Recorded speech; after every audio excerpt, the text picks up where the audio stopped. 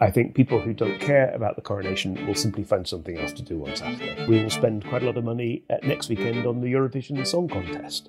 It's a great big circus which will entertain some people and which will annoy a tiny minority of people, and which the overwhelming majority of people will simply ignore. But I think that a lot of people will see the coronation and the Eurovision Song Contest in much the same light. That was Adam Tomkins, a former Republican-turned-monarchist and MSP with a unique view on royalty. And we'll get him to explain that analogy in full a little later. Hello, and welcome to The Stooshy, the award-winning Scottish politics podcast from DC Thomson that helps you be better briefed. I'm Andy Phillip, and on this episode I'm joined by Adele Merson to look at the latest in Scottish politics and how it affects you. It would be a bit odd to ignore the current focus on the new king too, so we roped in Adam Tomkins for a chat with reporter Justin Bowie. He has a fascinating background. He was a lefty Republican, moved to the centre-right, discovered he didn't mind the royals after all. He's been a thorn in the side of the government and sometimes his own Conservative Party at Holyrood when he was there. And he's an academic at Glasgow University. So who better to take a look at Scotland's tricky, messy, odd relationship with the British royal family? We'll bring you that discussion shortly. I'd also point out we'll be publishing a much longer read, including an interview with Tom Devine, one of Scotland's most respected historians on that wider subject, online on Sunday, 7th of May. We'll also bring you a few thoughts today from avowed Republican Maggie Chapman, a Green MSP for the North East region. And Adele and I will talk through the highs and lows elsewhere, including an SNP rebellion over fishing ban plans around Scotland and Humza Yousaf's new vision for tackling poverty. Let's start at the beginning with our featured interview, though. Justin started by asking Adam Tomkins about his evolving views on the monarchy. Thanks for joining us today, Adam. First of all, I'm interested in asking you about your background in terms of how you perceive the monarchy. You were obviously from more of a Republican background, but now you're a bit more pro-monarchy in your leanings. Tell us a little bit about the evolution of your views. Yeah, I think it's right to say that my views have evolved over time. And principally they've evolved, I think, because the monarchy matters much less now than it used to. And the reason why I say that is because I come at this primarily from the perspective of a lawyer. Constitutional law is what I teach at the University of Glasgow. Constitutional law is what I have been teaching now for a very long time. And when I started teaching constitutional law, the Crown and its power still made, I think, a material difference. And it just doesn't anymore. It's just become much less important in every way except perhaps the symbolic way.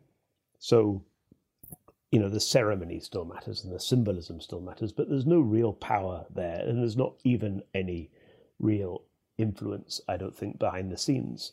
And that's a relatively recent phenomenon. So I suppose my attitude to the monarchy has evolved over the course of the last 2 or 3 decades, because the reality is that the monarchy just doesn't matter as much anymore. So it's not worth getting very excited about. And perhaps that's one of the reasons why the monarchy, which many people think of as being very anachronistic, survives. It survives because, as I keep saying, it just doesn't really matter much anymore.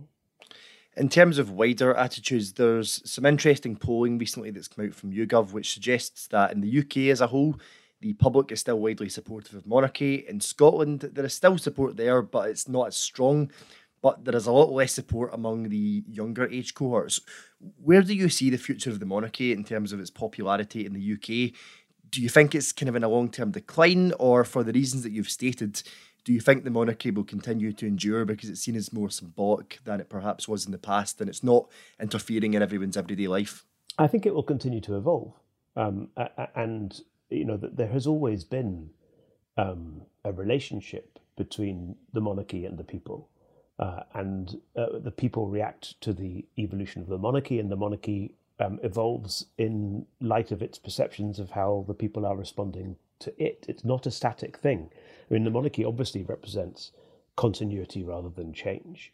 But the only way in which it has been able to survive all of these centuries is by changing really rather a lot. And anybody with a sense of history will know that the monarchy now means something very different from what it meant in Queen Victoria's era, and that it meant something very different again from what it meant in the Stuart era of the 17th century or the Tudor era of the 16th. I mean, taking the long view, which is the only view you can coherently take of the monarchy, it changes all the time. And I think that the relationship between the monarchy and the people of the United Kingdom, the people of all four nations of the United Kingdom, will continue to evolve. If the monarchy doesn't continue to adapt, then it will become brittle and it will collapse. But I think that's extremely unlikely. I think that the much more likely scenario is that the monarchy will continue to adapt and evolve in the light of its understanding of the changing mores and needs and requirements and ambitions of the people. In terms of right now, in 2023, I just don't think it's very near the top of anybody's list of priorities, is it? I mean, we're much more concerned about the cost of living. We're much more concerned about the state of public services. We're much more concerned about economic well-being and our economic future. We're much more concerned about jobs and schools and hospitals and all of that than we are about the monarchy. And even within the sort of field of constitutional conversations, it's not exactly top of the list, is it? In Scotland, obviously, the issue that's dominated our constitutional thinking for the last decade and a half has been the question of Scottish independence, not the question of the monarchy. And south of the border, again, I think people have, when they think about the constitution at all, they think about things other than the future of the crown or the future of the monarchy. And the final thing I'd say on this is that, I don't think the monarchy is ever likely to come under serious threat unless and until a better alternative is put to people. And the reason why I think the monarchy endures beyond all others is because there's never been a kind of coherent plan as to what should replace it. I mean, what do we want the head of state to do if we don't want the head of state to be a ceremonial figure who may as well inherit the job? If we want the head of state to do something different from that, what is it that we want the head of state to do, and how should we go about trying to identify that person? Should the person be elected? Should they be elected for life? Should it be an office which is open to re-election? If so, what should the term be? Should there be a term limit? Nobody knows the answers to any of these questions, and nobody's ever really put a serious alternative. So I think all of these are reasons why the monarchy will continue to endure. I would be very surprised to see the end of the monarchy in my lifetime. It's interesting you say that, because when you look at polling as well, it suggests there's a lot of apathy in regards to the coronation this weekend. A lot of people don't necessarily care. But do you almost see that perhaps as a positive thing? And along a similar light, given the cost of living crisis, it may be that people are more focused on that. But could it not be argued that the coronation is almost a little bit of a waste of money? It's a lot of money to spend on something that people don't seem to be that concerned about? I just don't think that argument is going to land at all. I think people who don't care about the coronation will simply find something else to do on Saturday. We spend an awful lot of money on all sorts of things. We will spend quite a lot of money next weekend on the Eurovision Song Contest. It's a great big circus which will entertain some people and which will annoy a tiny minority of people, and which the overwhelming majority of people will simply ignore and get on with their lives. And I think that perhaps it's not being particularly loyal to His Majesty the King, but I think that a lot of people will see the coronation and the Eurovision Song Contest in much the same light. It's a very interesting point. In relation to your own party and conservatism, I see you were quite critical of the idea of people swearing their allegiance to the King and doing so very, very vocally. At the same degree, the Conservatives, I suppose, have often been seen as the sort of most pro-monarchy mainstream party. The other parties, whether it be Labour or the SNP, will have sort of anti-monarchy elements to different degrees. Do you think your party is the only one that can be trusted to preserve monarchy? But along similar lines, do you think the Conservatives need to be careful to not be seen as too gung-ho when it comes to talking up the monarchy? No, I don't think the Conservatives are the only pro-monarchy party. It might be true that they're the most pro-monarchy party, but I mean, the idea that Labour prime ministers such as Sir Tony Blair, or potentially future Labour prime ministers such as Sir Keir Starmer, pose a threat to the monarchy, I think is completely unrealistic. So why is swearing allegiance to the king a silly idea? It's a silly idea because allegiance is not something which subjects have ever owed to an overlord without the overlord owing something to the subjects in return. In other words, allegiance has always been reciprocal. It's never been a one-way street. And in the past, in the distant past, subjects owed allegiance to the king because it was the king who protected the security of those subjects. It was the king who was the defender of the realm as well as the defender of the faith. These days, of course, the people who keep us safe are the armed forces and the secret intelligence and security services. And we think of security with regard to the state as much as being about social security as we do about national security. And the people who provide that sort of security are, of course, the government, spending taxpayers' money on welfare benefits and so on and so forth. And the way in which we exhibit our allegiance to all of that is by voting in democratic elections, by paying our taxes, and by abiding by the laws. So we owe allegiance as citizens to the state, but we no longer owe allegiance as subjects to the king, because the king doesn't perform any role in keeping us safe, in making us secure. Neither national security nor social security are, within the job description of the king to provide. They're provided on the country's behalf by others. So the idea that we should stand in front of our television sets on Saturday lunchtime and swear allegiance to a broadcast image of His Majesty the King is just, it's not only offensive, it's also profoundly unhistorical. And nobody who has any historical sense of what the monarchy is, or even of what the idea of allegiance is, would be caught in such a daft and tin-eared idea. But given that view, given some Conservative politicians have perhaps indicated that this is a good idea, is that the type of thing that, if pushed by governments of any of any side, whether it be Labour or Conservative, is that the type of thing that perhaps could put people off the monarchy and make them feel that it's too politicised and that it's interfering with their life a bit more than they would like? No, I think the appropriate reaction to this rather daft idea is to laugh at it. Let's not take it very seriously. There will be a small minority of people that will very kind of pompously want to stand and perhaps even salute in front of their television sets and formally declare their allegiance to His Majesty. Fine, if that's what they want to do, I have no objection to it whatsoever, and certainly wouldn't want to stop them.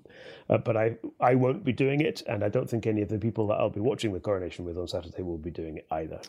And something else which you may think to be a bit of a daft idea as well, but there's been a bit of a row over the Stone of Destiny. Obviously, it was taken down for the coronation. You had Alistair Jack standing guard. We have had Alex Salmond indicating that it shouldn't have been taken from Scotland. Is this a row that you think is of interest? Is there historical importance here, or is it just a sort of nonsense? Is it just a distraction? It is exactly that. It's just a nonsense. And look, there are people like Mr. Salmond who try and stir the pot, don't they, from time to time? And wasn't there a movie about somebody stealing the Stone of Destiny a few years ago that was quite amusing? And every now and then people will try and reheat these stories or regenerate these stories as if this has got anything at all to do with people's Scottish identity or people's British identity. I mean, the vast majority of people in the country have no idea what the Stone of Destiny is. I don't think it's a problem that the vast majority of people in the country have no idea what the Stone of Destiny is. And actually, it's probably a sign of, if not madness, then at least of obsessive disorder. For anybody to get hot under the collar about the Stone of Destiny or indeed any other stones. And as a last question, obviously you expect that the monarchy will endure, you expect it will continue to be popular.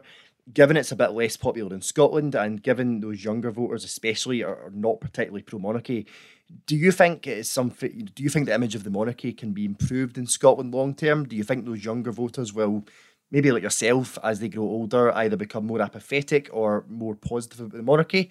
Or do you think those differences between Scotland and the rest of the UK will continue to remain quite pronounced? No, I do think that the monarchy needs needs to work hard, needs to continue to work hard, and probably needs to work harder to show why it is of relevance to people in all four nations of the United Kingdom, older people and younger people alike. And it cannot, as it were, rest on laurels or take anything for granted or assume that just because it's endured for centuries, it's going to continue to endure for centuries. And the people who knew that most clearly were the late Queen and her late husband, the then Duke of Edinburgh. And I think and I hope that they have bequeathed that sense to their children and to the current king. And I hope that he will pass it down to his children and grandchildren. But I think there is a lot of work to do. But look, the Duke of Edinburgh scheme is a real thing that makes a material difference to people's lives.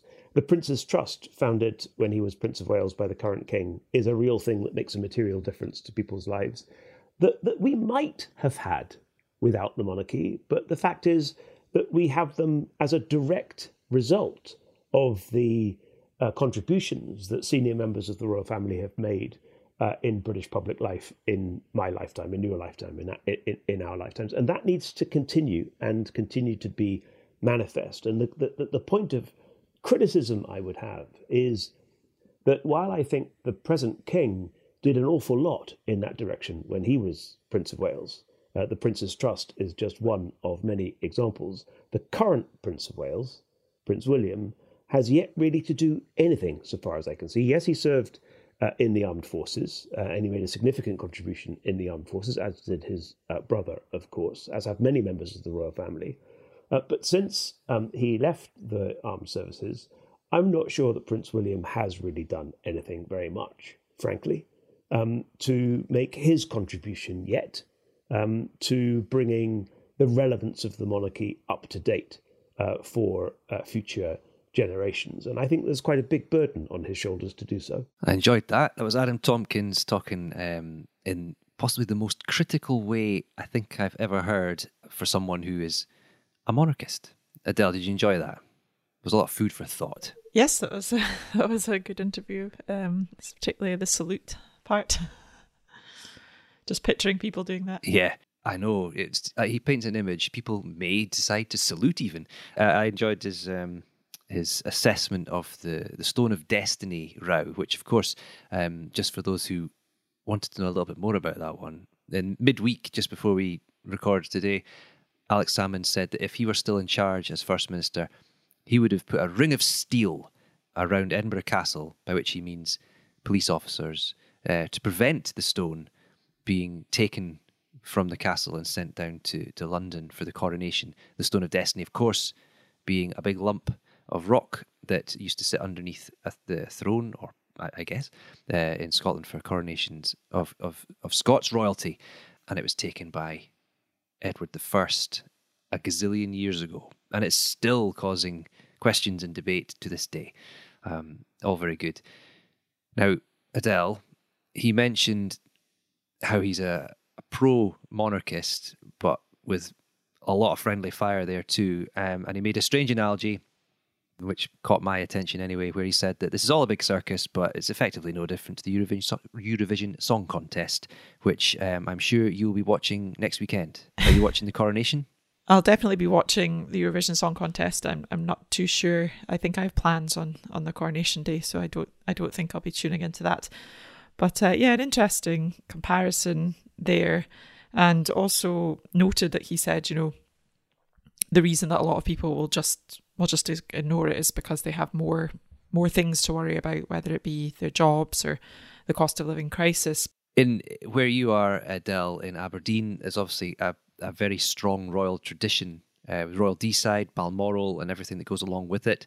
You mentioned the Duke of Edinburgh, he had strong ties to the area. In parts of Scotland, there'll be some antipathy, and in some parts, like the northeast, there's going to be a lot more interest in this. Do you know of any street parties and things like that, or do you think that Adam Tomkins' appraisal of the whole thing as being, well, it doesn't matter so much, it might be a bit of fun, there might be the odd party here and there? Do you detect much in the way of a groundswell of support of people wanting to really get involved in Scotland? I mean, just anecdotally, I've quite a few friends down in London, and I've certainly got more of the impression that it's a big deal, more of a big deal down there, kids' nurseries. And to be fair, I'm not sure what kids' nurseries are doing up here, but it certainly seems like their, kids are having Union Jack flags outside. And my friend did say that they had 2 street parties organised in her kind of local area, but I think they've actually maybe been called off because of predicted rain. So I don't know how strongly people feel if they're cancelling it due to the weather. But that is not a keep calm and carry on at all.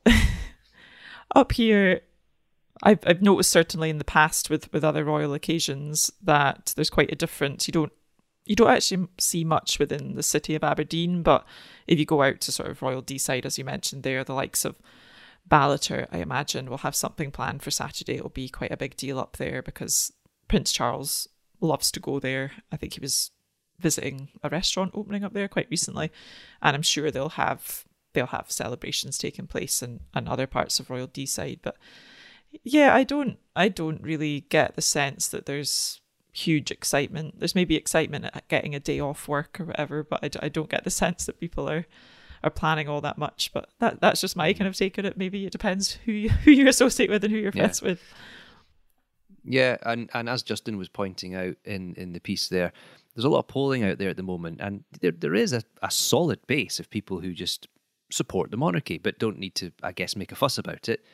There's people who are very opposed and people who will be just as vociferous in support, but most people probably just think that's just the way it is. There's a king, there was a queen, we have a royal family.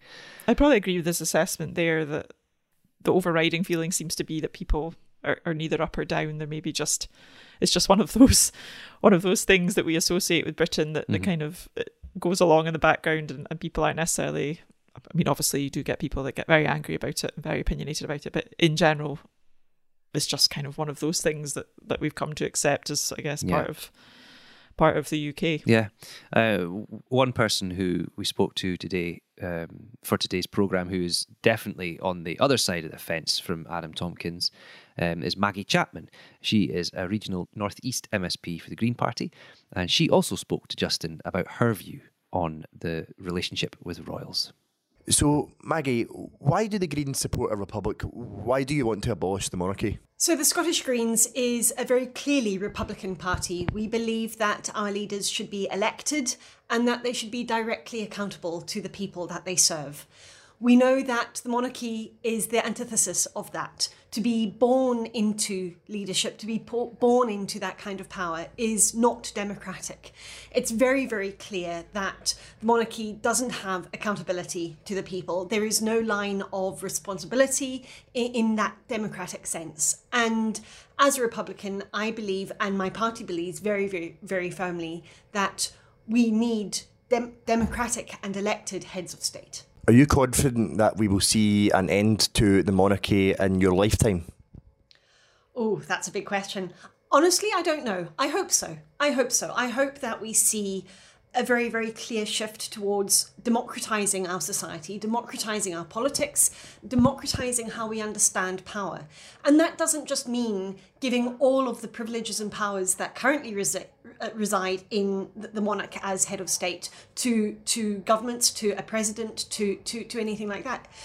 I think it's an opportunity for us to rethink what we mean by democracy. How do we get power to people? How do we empower communities to take the decisions that most affect their lives, to have the resources, have the facilities, have the support to make those decisions in an informed and supported way? I think that actually is the opportunity open for us to redefine what we mean by democracy, what we want a 21st century democratic republic to look like. That's the power we have as we continue our discussions about independence, as we continue that discussion about the kind of Scotland we want to see going into the future, not one that looks back at centuries of privilege, centuries of pomp and ceremony, particularly now at a time when we know we're facing the worst cost of living crisis many people have ever experienced.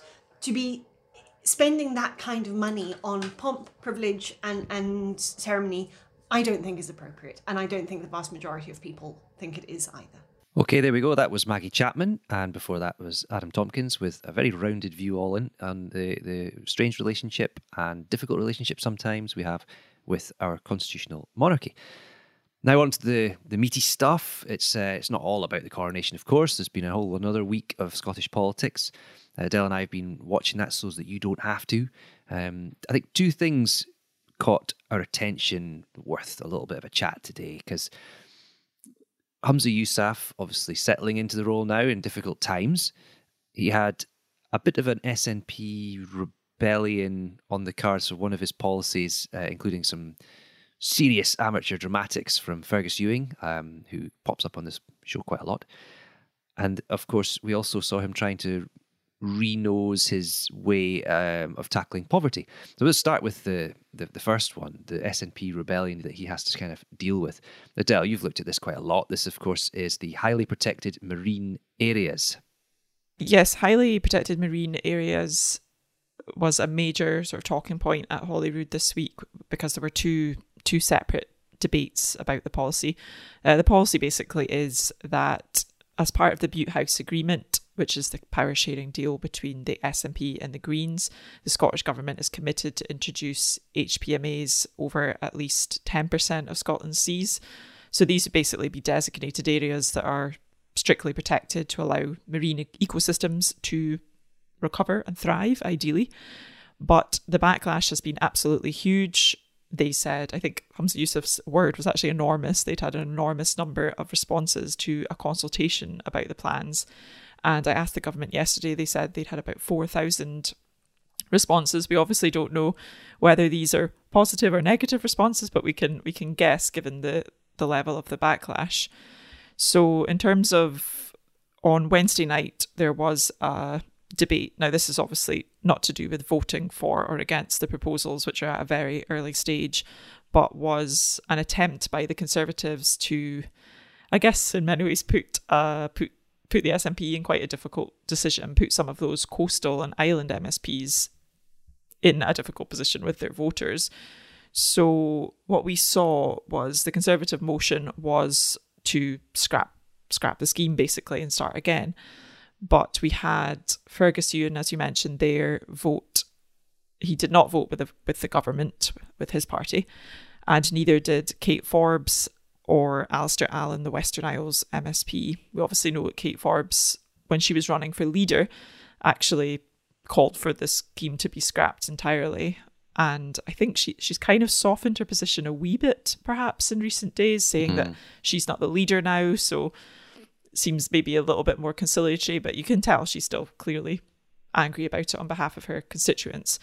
And Alistair Allen, he gave a speech in which he said, he's a team player, and it really was reluctantly that he decided not to vote with the government, but he'd been getting so much correspondence from islanders about what kind of impact these proposals could have. Yeah. I mean, it would be a big deal for someone who covers so many islands. And of course, there was the dramatics from Fergus Ewing. I mean, for people who haven't seen it, it's maybe if you're interested, you can dig out this clip. But he stood on the back benches in Parliament on Tuesday night and waved around a copy of the proposals for these fishing bans, and then proceeded to say that they should be used as a firelighter or just basically bin it. And then he proceeded to rip it up into little pieces, much to Humza Yousaf's delight. I think it's interesting just because this is the latest in what is now a line of policies being brought forward that critics argue shows perhaps more of a central belt focus, that the government is not understanding the more remote rural island sort of communities, and that there's maybe this kind of top-down approach to policy making that isn't taking communities along. Fishermen feel that they haven't been consulted at an early enough stage. I mean, the government reply saying, but there's no sites yet. We are consulting at a very early stage. There just seems to, this policy has just got off to quite a disastrous start, in that there's clearly, it's all become solidified. There's these two camps, and I guess it's now about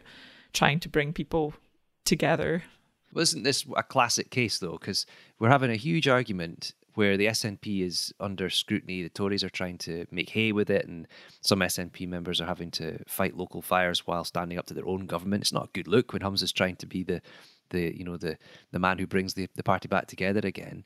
But there isn't any detail in the proposal in the first place. It's I don't think anyone's ever explained either why 10% was picked. There doesn't appear to be any thinking about the level they've started off. Humza Yousaf said he doesn't know where these areas will be, exactly what they'll do.